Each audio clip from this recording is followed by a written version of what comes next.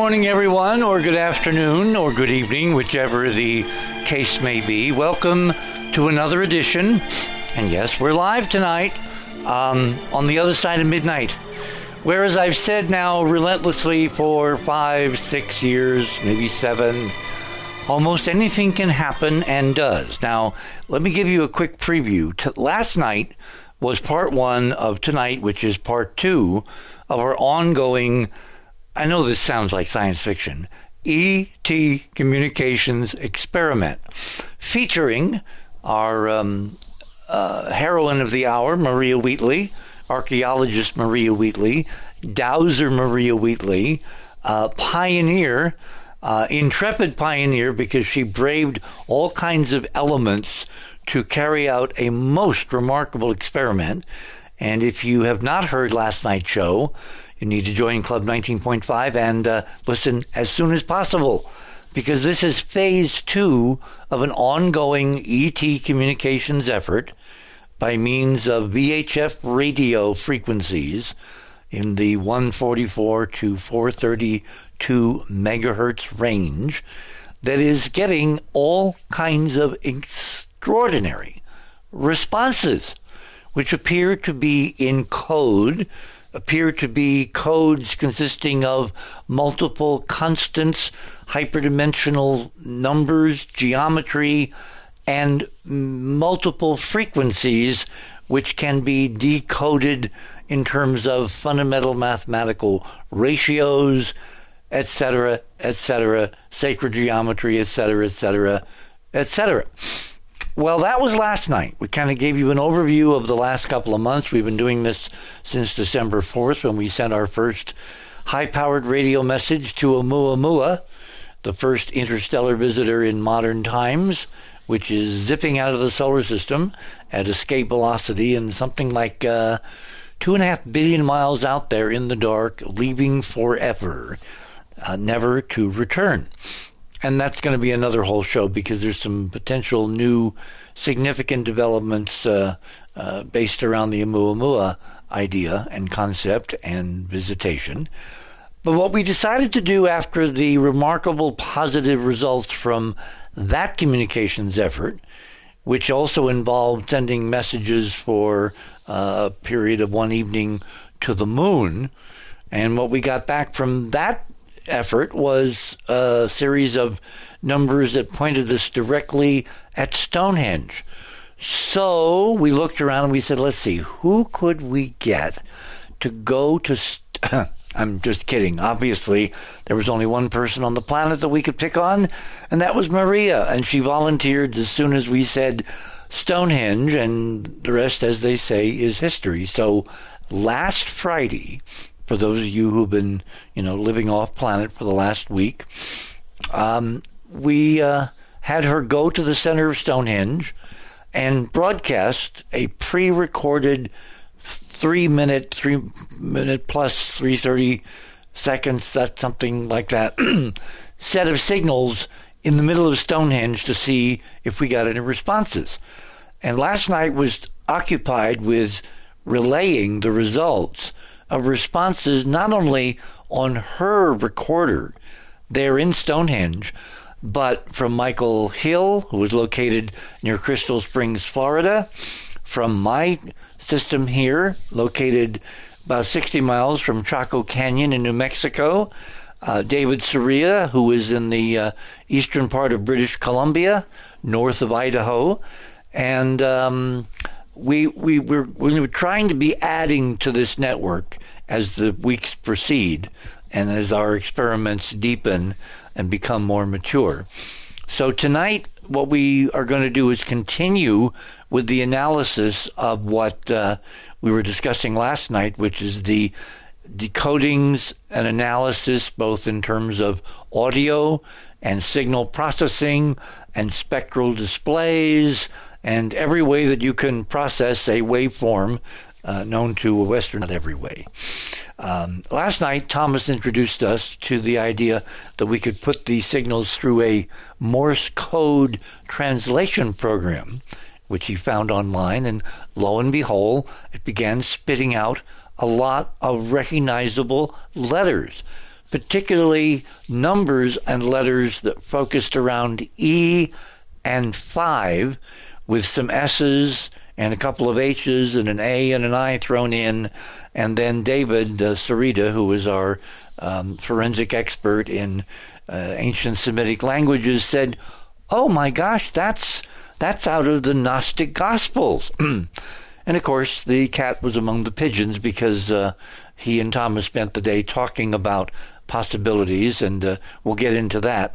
The most extraordinary new news was that last night John's analysis wasn't quite ready. Jonathan Womack's analysis wasn't quite ready.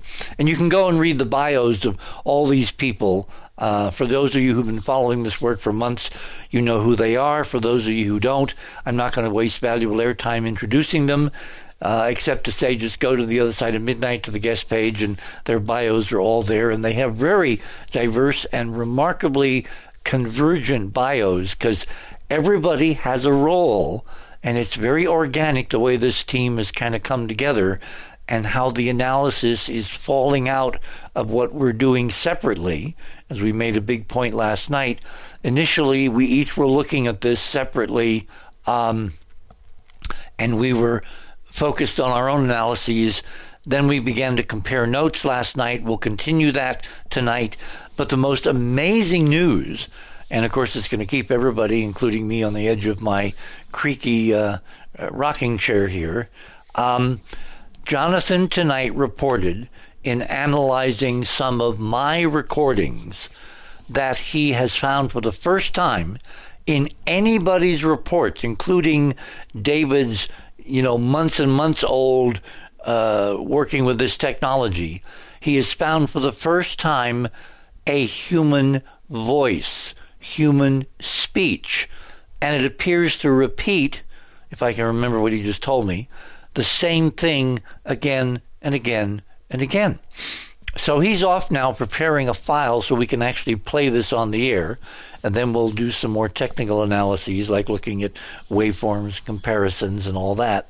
And it's going to be really, really intriguing to see if we identify who we're hearing, or the relevance and context of whatever message that he has heard in plain language. Because up until tonight, up until right now, the only coherent information we have decoded has been in the form of frequencies, units of measure, geometry, things like that.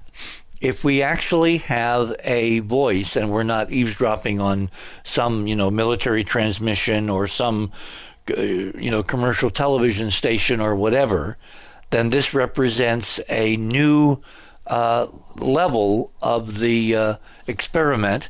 And what I'm going to do, I was going to try to do it during the show to see if even talking about this triggers some kind of response.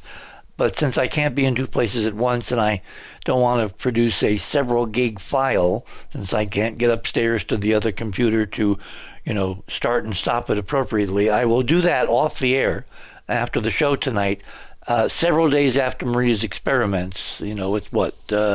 It's 7 days plus, it's 9 days now since she was in the middle of Stonehenge.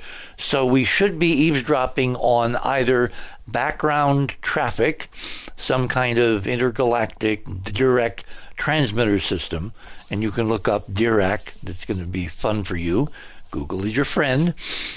We might talk about that tonight as well, because we've got one of our prime generals with us, Ron Gerbron, who knows a bit about almost everything we're trying to crack. He has his own opinions, of course, but he is a font of data, and so we dip into his memory files many times, which is why he is on these shows, because you never know when something that we have discovered will spark something that he has encountered, 10 years ago, 20 years ago, whatever, and then we are, as my grandmother used to say, off to the races. So without further ado, let me introduce David Sarita, Thomas Mathers, Maria Wheatley is with us, Jonathan Womack, as I said a few moments ago, Keith Morgan, of course, is standing by in case we get into technical wilderness and we need some technical assistance. And then I believe Dennis Stone is with us. Dennis is the owner and manager and director of the site in New Hampshire called America's Stonehenge, which from various radiocarbon dating appears to be, almost 10,000 years old and is contemporary with ancient sites in the on the European continent, including the earliest phases of Stonehenge and Woodhenge and surrounding sites there in Britain. And so what we're going to try to do, given that we ended our program last night by kind of forecasting that Marie is going to be going back into Stonehenge a week from tonight, actually a week from this afternoon, on the 20th of February in the afternoon. She's going to be doing another experimental run. We're praying to the weather gods that it's not sleeting and raining and freezing like it was last Friday. And she will do a much more extensive protocol, which will be worked out this week. And then all of these separate stations will try to record during her time there in her transmissions signals separated by literally thousands and thousands of miles on these two frequencies. We may add a third frequency, which came out of our discussion last night. We will make that decision probably later in the week. But we have a fertile arena to talk about tonight.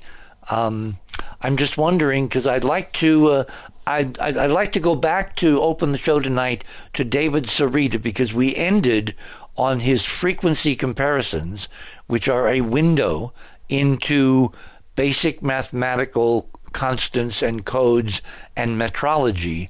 And then, as you know, part of what we came across last night serendipitously through Thomas's use of the online Morse code algorithm is we appear to have a series of letters and numbers which are out of the Gnostic Gospels. And so, David, why don't we begin there and give people a little background on Semitic languages and why we probably aren't talking to ancient Hebrews. We might be talking to a library computer. We might be talking to someone or something which is talking to us in a language which is kind of rooted in the ancient history we're trying to uncover, or it could be none of the above. So why don't you begin with the background in Semitic languages in the Middle East? I'll probably start with the Lord's Prayer in Aramaic, and it's, when Christians read the Lord's Prayer today, it's nothing like the way Jesus spoke it himself. And in English, it's, "O thou from whom the breath of life comes, who fills all realms with sound, light, and vibration. May you touch me in my utmost holiest." So Jesus is addressing the breath, and the breath gives vibration to word, which is language, and word in Greek is actually logos, which logos is one of the most mysterious words in the ancient Greek language, because logos doesn't just mean word; it's actually word as vibration that causes action, and it has to be established in a mathematical ratio that produces a harmony. So words in the ancient world are not just fictitious assignments to say that's an apple and that's an orange and this means go run and get the apple. It's not like that. They gave a very meaningful sound, intonation, and vibrations to words. And this happened to me very recently, and this is so shocking to me as a researcher, because one of the numbers that I got on the radios from the transmission starting from, just before Christmas to Oumuamua was this number that corresponded to the height of the Washington Monument in inches, which was, 6,666 point something inches converted to 555 whatever it is, in residue. I don't have the notes in front of me. So my voice, I intoned in front of my frequency meter, the same meter I used to capture frequencies coming in on the radio. I intoned the sound A, and all of a sudden I saw the same number, exactly to 2 decimals of accuracy. And I said, how is my voice putting out this number that actually equates to the height of the Washington Monument in inches perfectly to 2 decimals? And I said, it probably has to do with the fact that I have been exercising my voice, doing these ancient vowel tonings that exist in this manuscript that was discovered in Nag Hammadi, Egypt in 1945. It's labeled the Gospel of the Egyptians, but it's not an Egyptian manuscript. Its true name is the Gospel of the Great Invisible Spirit. And in this manuscript, we see the beginning of toning 7 vowels 22 times, and 22 divided by 7 is pi, which is the resolution of a circle, and that a circle as a circular waveguide wavelength is not only symbolic, but it's actually how a vibrational sound emerges. Because what is the shape of the larynx, right? And the throat is a circular tube. And if I blow air through the top of a Coke bottle, which is a circular opening, I'll create this vibrational sound. So circle and sound and vibration and logos are very deeply connected. So what I'm saying is, why was my voice, and I did this repeatedly, not just once, when I intone the vowel A with my voice, I'm getting the same number that came in my radios from the Oumuamua transmission that equated to the mathematics of the Washington Monument. The Washington Monument corresponds to the Great Pyramid of Egypt perfectly, because if you make 2 circles whose diameter is the exact height of the monument, the Vesica Pisces that forms in between them is the exact finished height of the Great Pyramid of Egypt, which is 480.69 feet. So why is that? So again, and David, if you look down from a satellite at Washington, D.C., as the early Corona spy satellite images did, you see the Vesica Pisces laid out with the Washington Monument standing up as a tall spire right in the middle of this incredibly important geometric construct. Exactly. So whoever put the Vesica Pisces in the lawn feature of the Washington Monument knew exactly the mathematics that I discovered that connects the monument to the Great Pyramid of Egypt. And of course, the monument is an Egyptian obelisk, which is a monopole type antenna. Now, I've taken my radio frequency meter, a TF2 Trifield.com meter, and I put it on inanimate, long, like for example, my stovepipe in my house is about 22 feet long. It's tubular, and it's an antenna, but it has no power in it. But if I hold my meter up to it, I should do a video of this, there's radio waves coming off my stovepipe. Why? Because it's a conductor. It's erect as a monopole, as in the Washington Monument. No, it's not plugged into a power source, but there is a power source, which is called the Schumann resonance. David, let me ask a really, really dumb question, and it's not, you'll see it's not ultimately dumb. With the radio we're using, the Baofeng radio, or with any radio, how are the radio waves passing the antenna received by the circuitry in the radio? Are they coming from the side, or do they come from the end? Well, if you take the antenna off, you'll get no activity in the radio. So the antenna's height is proportional. No. I'm talking about simple geometry. Because most of the time, you guys have been using the radio with it sitting vertically, with the antenna pointed toward the zenith of the sky. I tilt mine. I tilt mine at all different angles. I have been rotating mine horizontal and then moving it in azimuth, north, south, east, west, that kind of thing. And I get certain azimuths within an extraordinarily fine precision, like, half a degree or less, where the signal will come in. And on both sides, it'll be quiet, or one side will be quiet and the other side will be just constant noise, just white noise. So it works best at 432 in this horizontal mode with the antenna pointed out like a schoolroom pointer. But most of the time, I've seen your videos with the antenna pointed straight up, and that's how it's used in the field. As a walkie-talkie or as a ham radio, people hold it next to their mouth with the antenna more or less pointed up. That's an incredible observation, because you're right. I've tested it at angles, and sometimes it's incredibly active at an angle, and then when I straighten it out, it stops. Now, if we're dealing with real radio waves, radio to radio, station to station, it shouldn't care what the angle is. Really? No, it should not care at all. So, well, wait, what if we're dealing with polarized, meaning it's geometrically aligned signals? And if you have a polarized signal, either light or radio waves, if the antenna or the detector is at the wrong angle, it won't see or hear anything. It has to be aligned with the polarization angle of the signal it's trying to receive. And that could only mean the signal's coming from space, because that's what I'm trying to get to. Yeah, that's why it was not a dumb question, because I'm thinking this damn stuff is coming. Well, it's two places, either from space or the center of the Earth.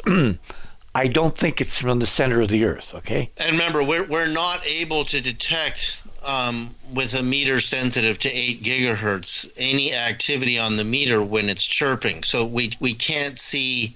Whereas if I push the call button at 432 or 144.1, my meter goes to maximum. So that means that the incoming should do the same thing if it's coming in on one of those frequencies. And it's not, because I don't see my meter showing any activity at all. So that means it's coming in. If it's coming in from space, one, it could be incredibly weak, and two, it could be coming in at a frequency that's beyond the scope of my meter.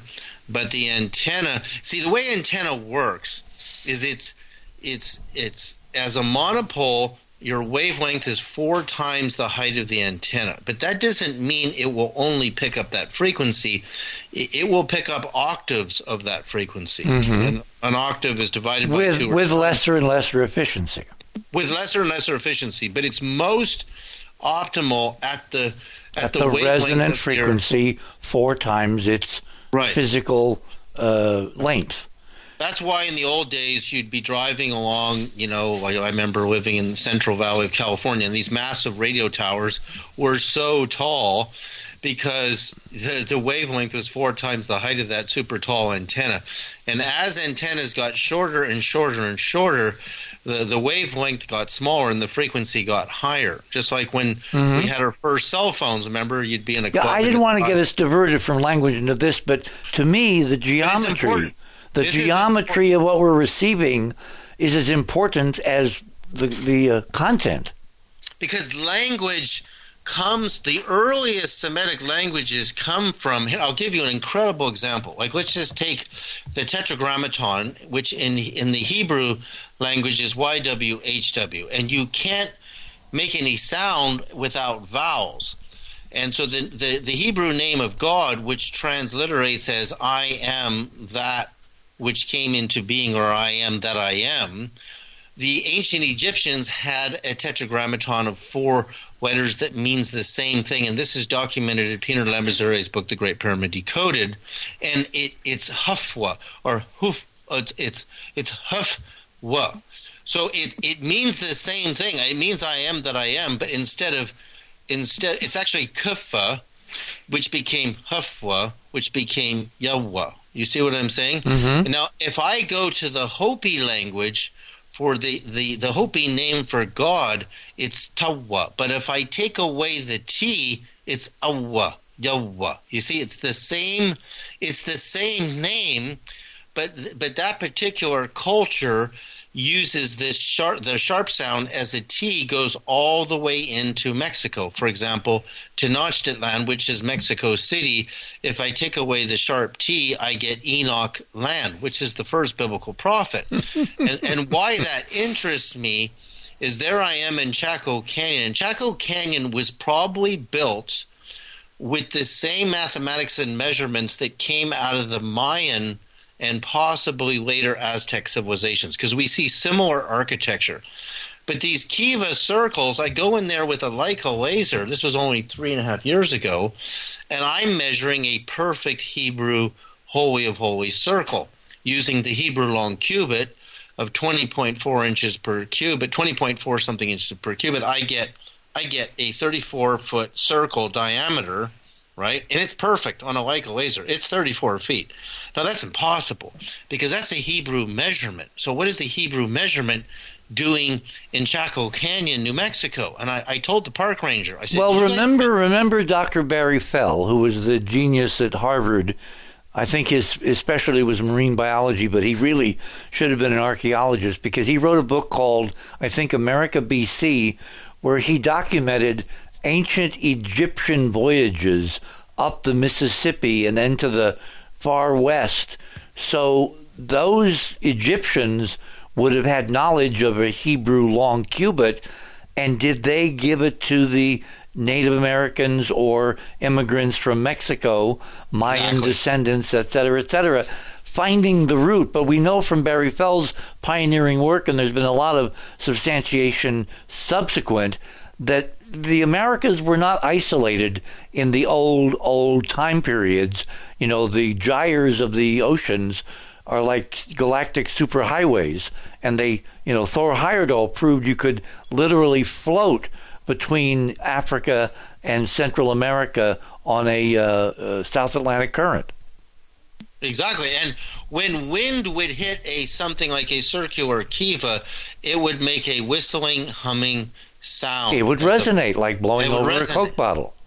Right. So a vowel sound is produced, and then when you compare your different languages and you look at their root structure and you take away your consonant, your sharp sounds, and your syllables, and you look at your vowel central sounds, you'll see that what is the definition of the ancient. You know how the Great Pyramid of Egypt was Khufu, which was originally Kufa, and Kufa was really Yahweh. It was really the same. It meant I am that I am. That's what it meant to the Egyptians too. It meant the same thing to the Egyptians as it meant to the Hebrews, and this is well documented in Peter Lemaiseur's book, The Great Pyramid Decoded. So when you see how transliteration and transmigration of word occurs, and you see the birth of the Jewish religion, you actually see it being born out of these ancient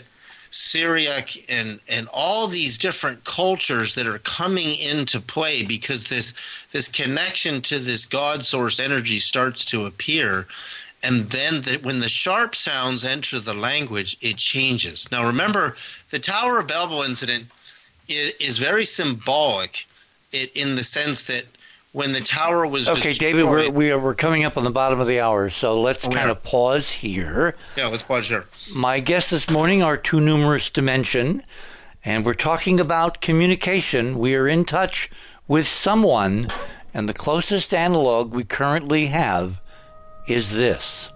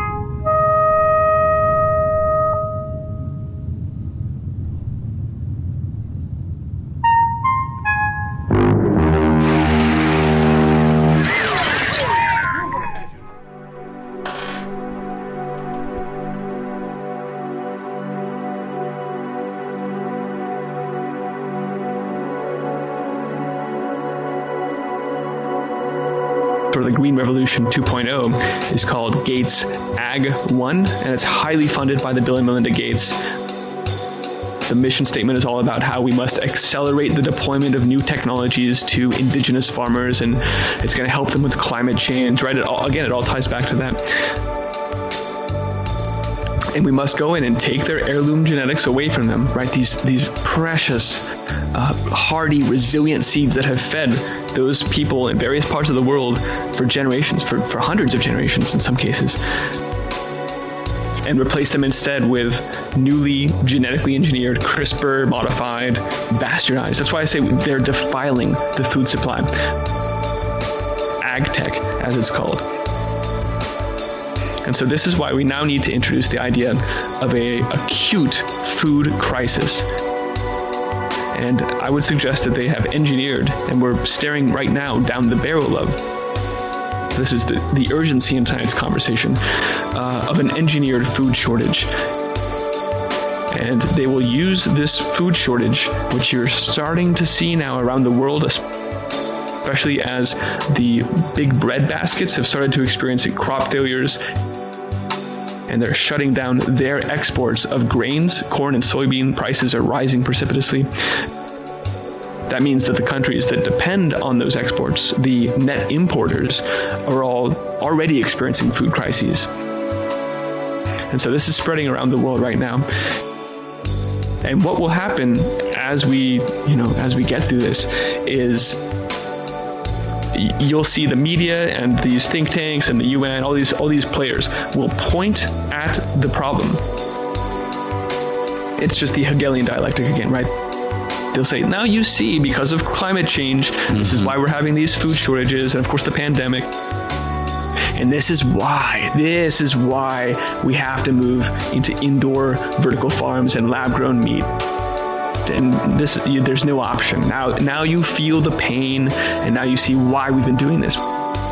We've had your interests at heart the whole time. We're from the government. We're here to help. Right, so there's an acute crisis situation that we're now walking into, and that will be used to bring all of this nasty technology in. This is Christian Westbrook with the Ice Age Farmer, and you're listening to The Other Side of the News.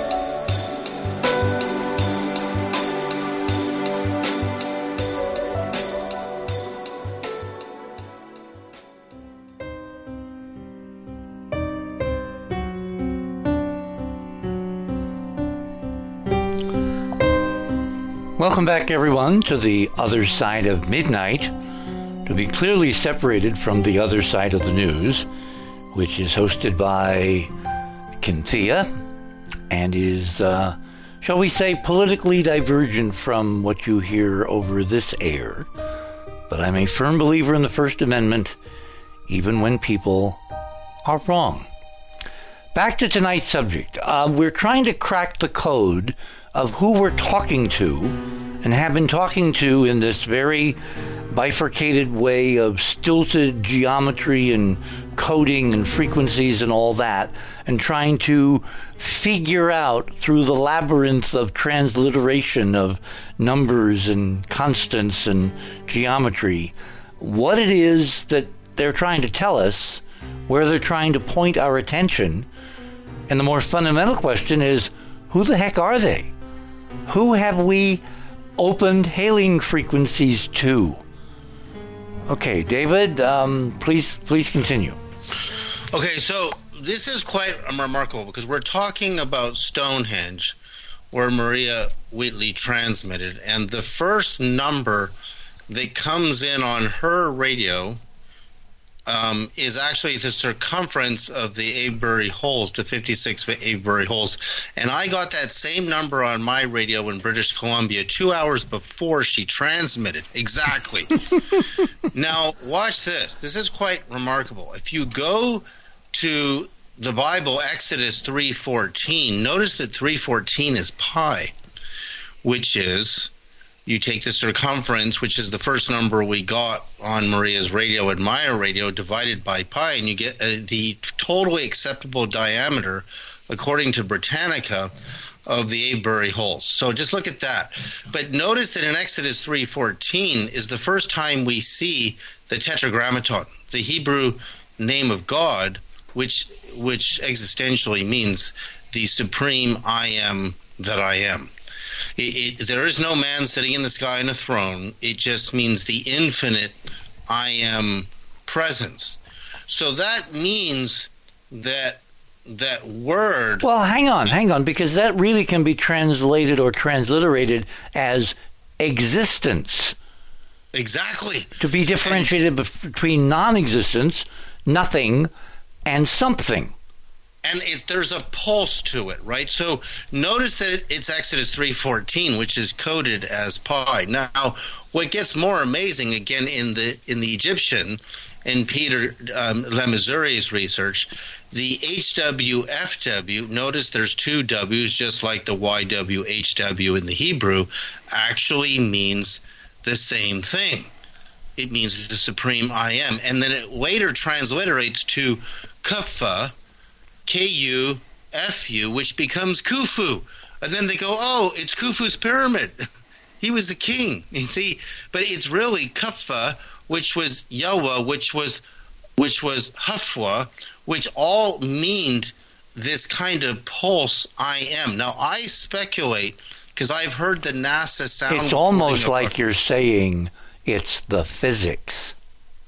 It's the sound of our sun, because when the Hopi named the sun god Tawa, and again the T is Mesoamerican, it's all over the Aztec Empire. We remove the T, we have the same phonetic, Awa, with the same thing.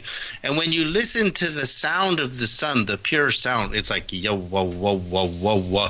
That's speeded up. Now when the real sound of the sun, when NASA recorded it, it was too slow for the human ear, so they had to speed it up. But which is essentially the same thing as what we're doing with these radio chirps, is we're slowing them down from their speeded up state, and we're getting the same data but at a slower rate.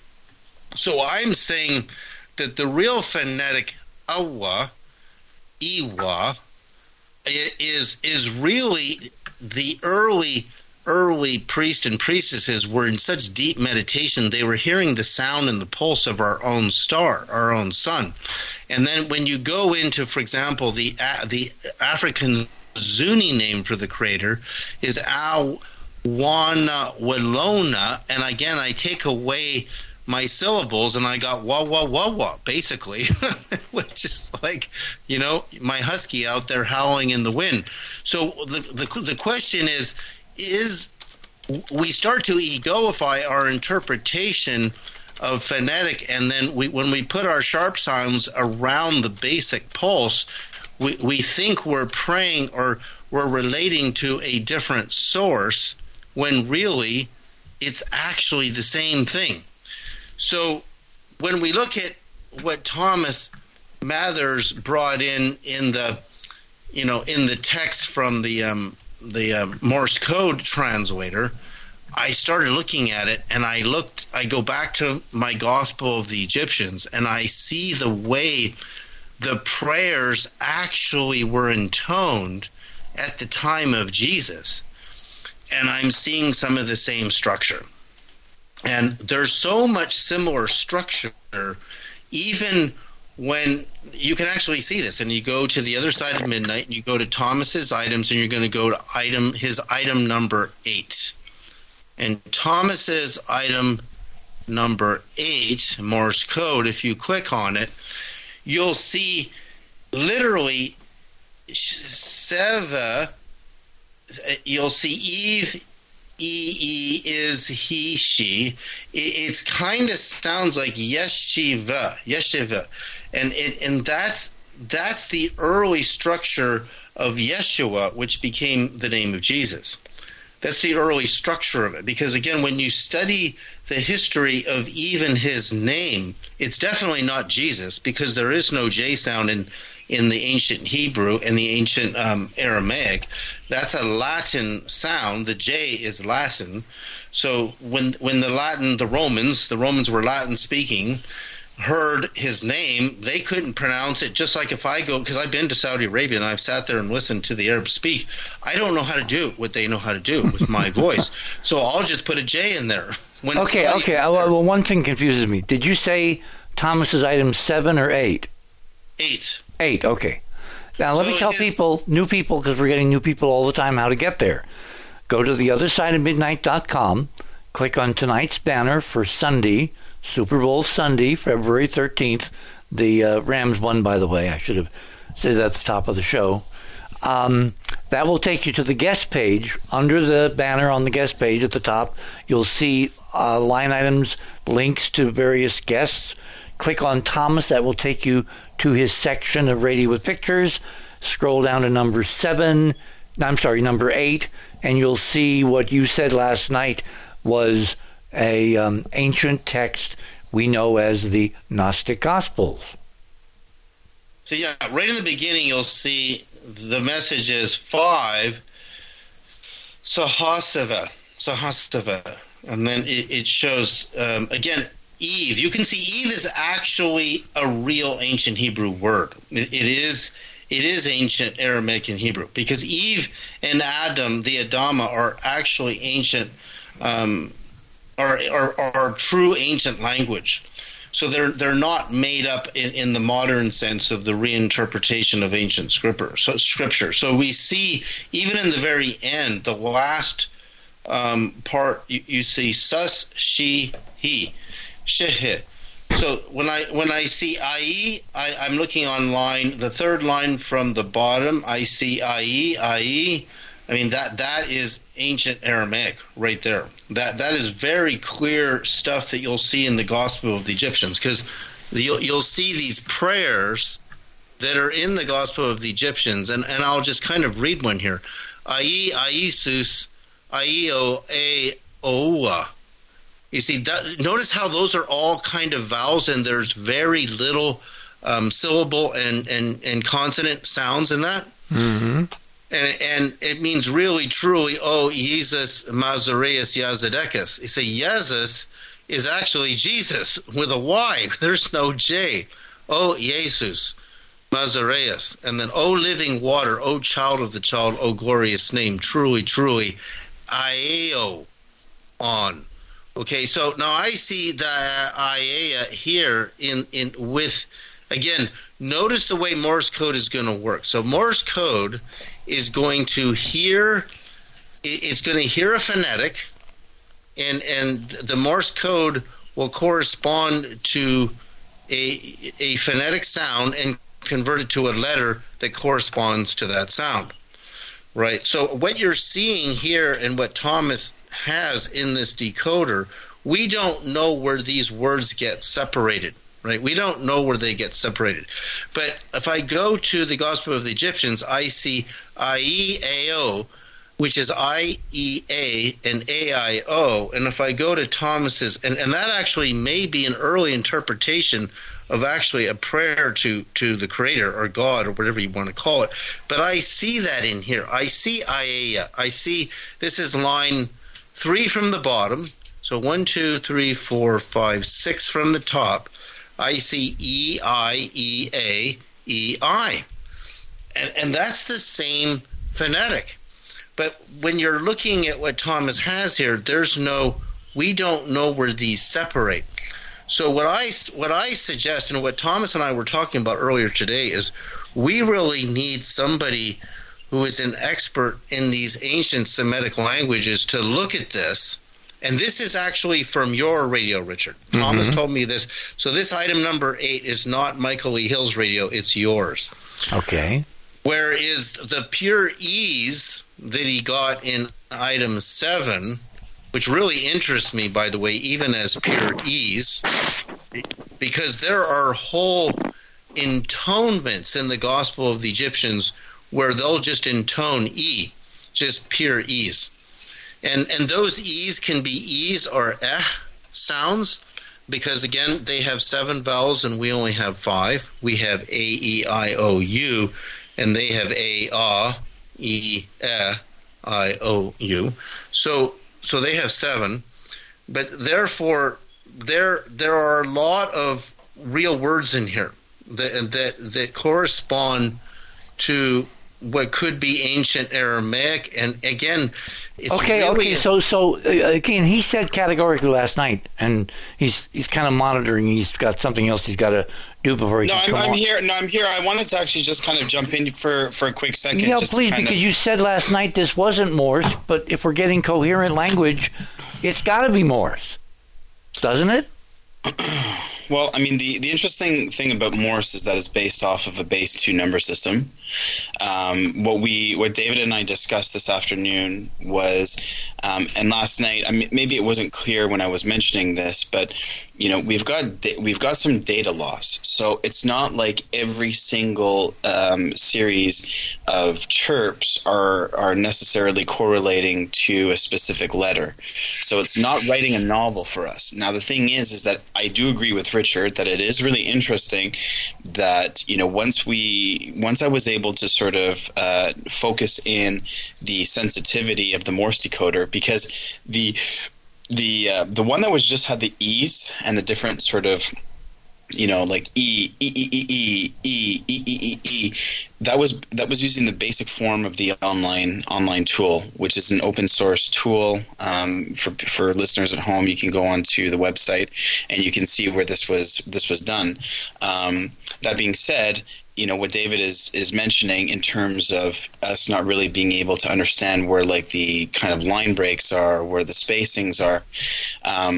Something that I was thinking about this afternoon after I spoke with David was maybe to slightly slow down the frequency, because this is the untouched frequency. So this is your 1259. So this processed file was from the moment that Maria was actually had transmitted and was currently in Stonehenge. So that was the file that I was concentrating on processing. So I think maybe what's happening is that at certain points when it starts accelerating and you're getting a lot of faster kind of clicks, it doesn't seem to be breaking it up. But what David and I discussed this afternoon was, like, again, if you take a look at what kind of information we're extrapolating from the transmissions, it's sort of growing, and then we're kind of taking information from a previous analysis, we're incorporating some of that, and then we're retransmitting out, and then we're getting stuff back. So I think what we're going to try to do for the next transmission is to, in a very rudimentary way, because I mean, again, that's why David was mentioning that it would be interesting if there's any listeners out there that are quite schooled and scholarly in linguistics and etymology.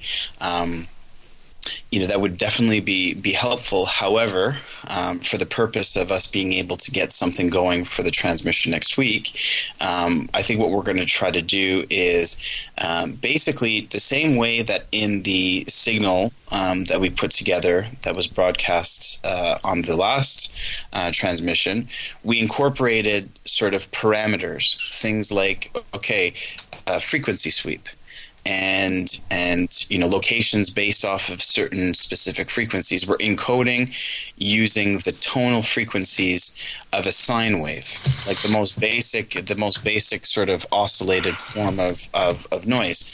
So what we want to do now is be able to sort of, again, establish some kind of parameters. Now, we are seeing, I think it's very strange as well, that if this was just completely random, then you would have perhaps other letters coming into it. But if you take a look at it, it's a quite sort of narrow range of letters that are coming through, and it does seem to sort of be leaning towards some, as David was mentioning, potentially some form of Aramaic or something like that. So what we would like to do is transmit out sort of, again, parameters of a linguistics platform. So, and relate it back to Morse. I think, Morse is kind of a useful way right now for us to be able to encode in a base 2 number system type of way things that we can derive letters from. So what we're thinking of doing is going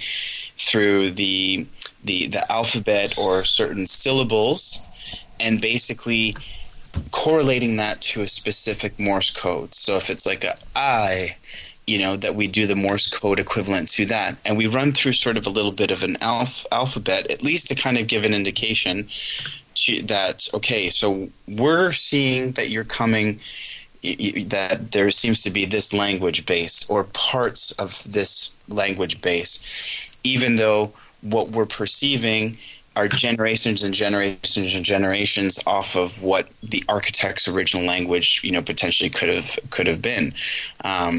Whether it's more related to Sumerian or whether it's related to Hebrew, whether it's related to whatever it is, there's going to be sort of, I think, connections that stretch all the way back to, in my belief, where I think this network that we're tapping into, basically was related back to. So that's going to be the focus for this week, is to incorporate some type of an element. And Richard, we talked about this a couple of days ago, that now that we're starting to take a look at the transmission data and analyzing more of a rhythmic structure, and now that we're actually kind of, extrapolating some, and extracting some type of information, based around a number, sort of a base 2 number system, through Morse code, this could be a kind of a useful sort of way for us to try to get some semblance of intelligence of it, because I think we're sitting. Wait! You keep saying base 2. It's just binary, on or off. Well, exactly. But the thing is that the rhythmic structure, if you take a look at the sound waves, it's basically an on-off type of sound. It's not like we're not seeing 3 different amplitudes or 4 different amplitudes. The chirps are kind of coming in. The chirps are a little bit different. They seem to be a little bit this transmission differed a little bit from the transmissions that we got back in December, in the sense that it seemed to be really more kind of on the flow and sort of conversational feeling of the rhythmic structure of the chirps. Whereas the last one, the chirps themselves were kind of intriguing when you really analyze the audio, because they seem to differ quite a bit. These ones, they differ. It's not like each one is identical. But what was much more interesting with this was the rhythmic structure, and we didn't encode anything based off of any type of, binary number system or some type of rhythmic structure. So it's just, as we do a test and we analyze it and we go back, we're sort of, incorporating different elements. And I think this is a really important sort of element to be able to get in for the subsequent transmission. Okay. And what David and I had said was that what we would do is establish, okay, let's pick a language, okay, Sumerian, and then let's go through and actually play out the sound that it actually makes and relate that back to a Morse code. Wait. Do we actually have phonetic translations of Sumerian? Well, I think it's whether it's Sumerian, whether it's Aramaic. I mean, we have, again, this is just a very preliminary conversation. I mean, it's different between seeing a written language and hearing it spoken by a human voice.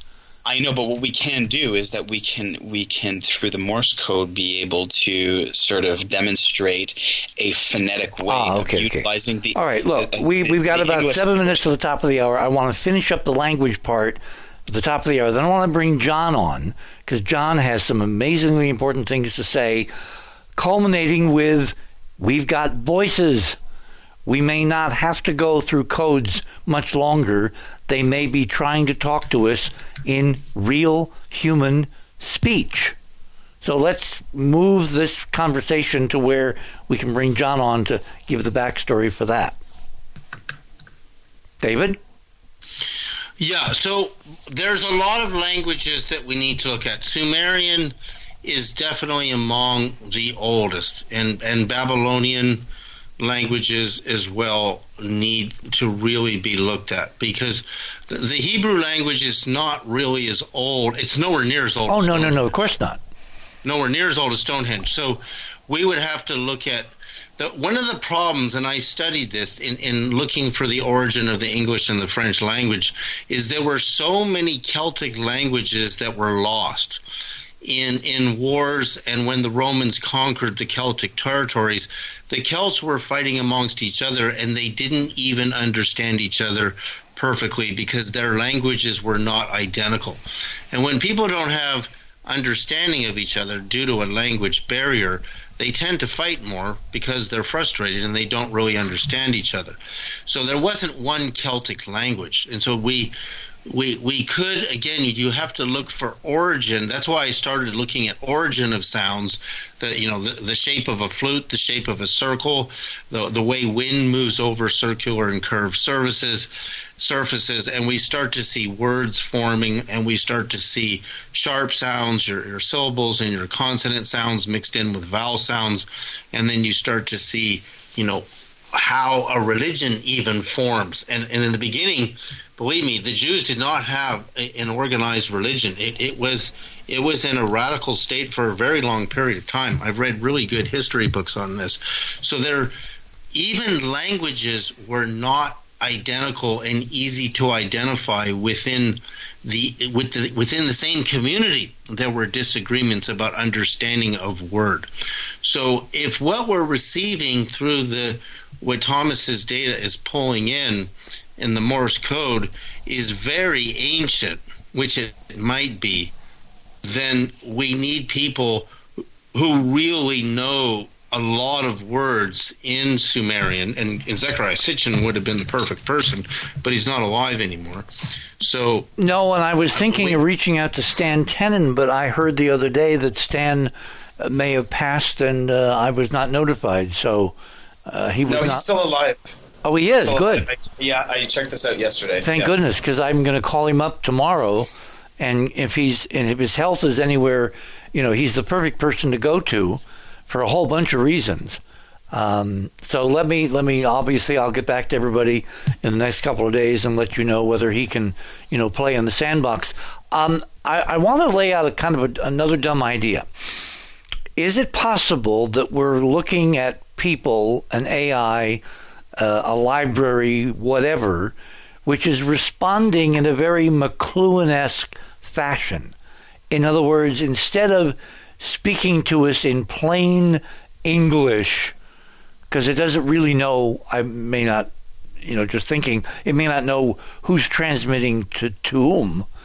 It's pointing us in the direction of ancient earthly cultures that use these metrologies and numbers and frequencies that have appeared in the most recent modern era, i.e. the last, let's say, 12,000 years, that in themselves may have encoded information from much older epochs of human civilization, including high-tech, Atlantean, Lemurian type, paradigms, but they're basically responding in terms of a cultural link to what we have sent them, not knowing that we're not of that era. Am I making myself kind of plain? Oh yeah. Okay, and we've got 30 seconds till the break. So tell you what, let's everybody kind of take a pause. This is so amazing. I mean, this is absolutely phenomenally amazing that we're dealing with someone, some entity, some culture, some consciousness, some sentience, whether it's organic, alien, family, extraterrestrial, meaning beyond even space and time, other dimensional stuff, or none of the above. The only thing we can be certain tonight, Sunday night, February 13th, 2022, is that we sent messages into the unknown, we've received answers, and the answers are multiplying and leading us to additional important questions, which we will try to answer in part when we return. You're on the other side of midnight. My name is Richard C. Hoagland, and we shall be right back.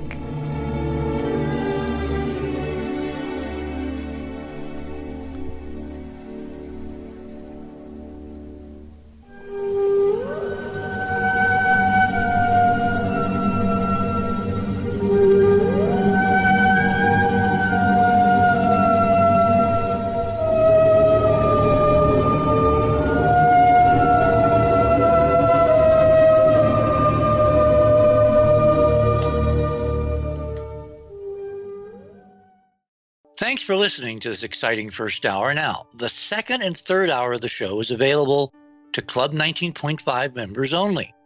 Please support the show by subscribing to Club 19.5 and join our very interesting community. To do that, please visit the website, theothersideofmidnight.com, and click on the Join Club 19.5 link in the left-hand column. As a Club 19.5 member, you'll gain access to the rest of this show and all previous 350-plus shows that we have done. Now, recent Club 19.5 member archive recordings have the commercials removed, and the sound quality has been enhanced. You'll also receive a dedicated private podcast feed that contains these enhanced show recordings.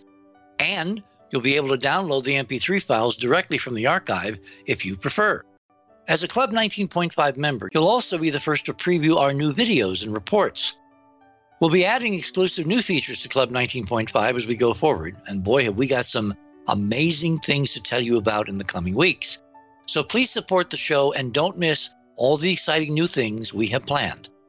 I want to thank all our Club 19.5 members because without your guys' support, this show would not be on the air.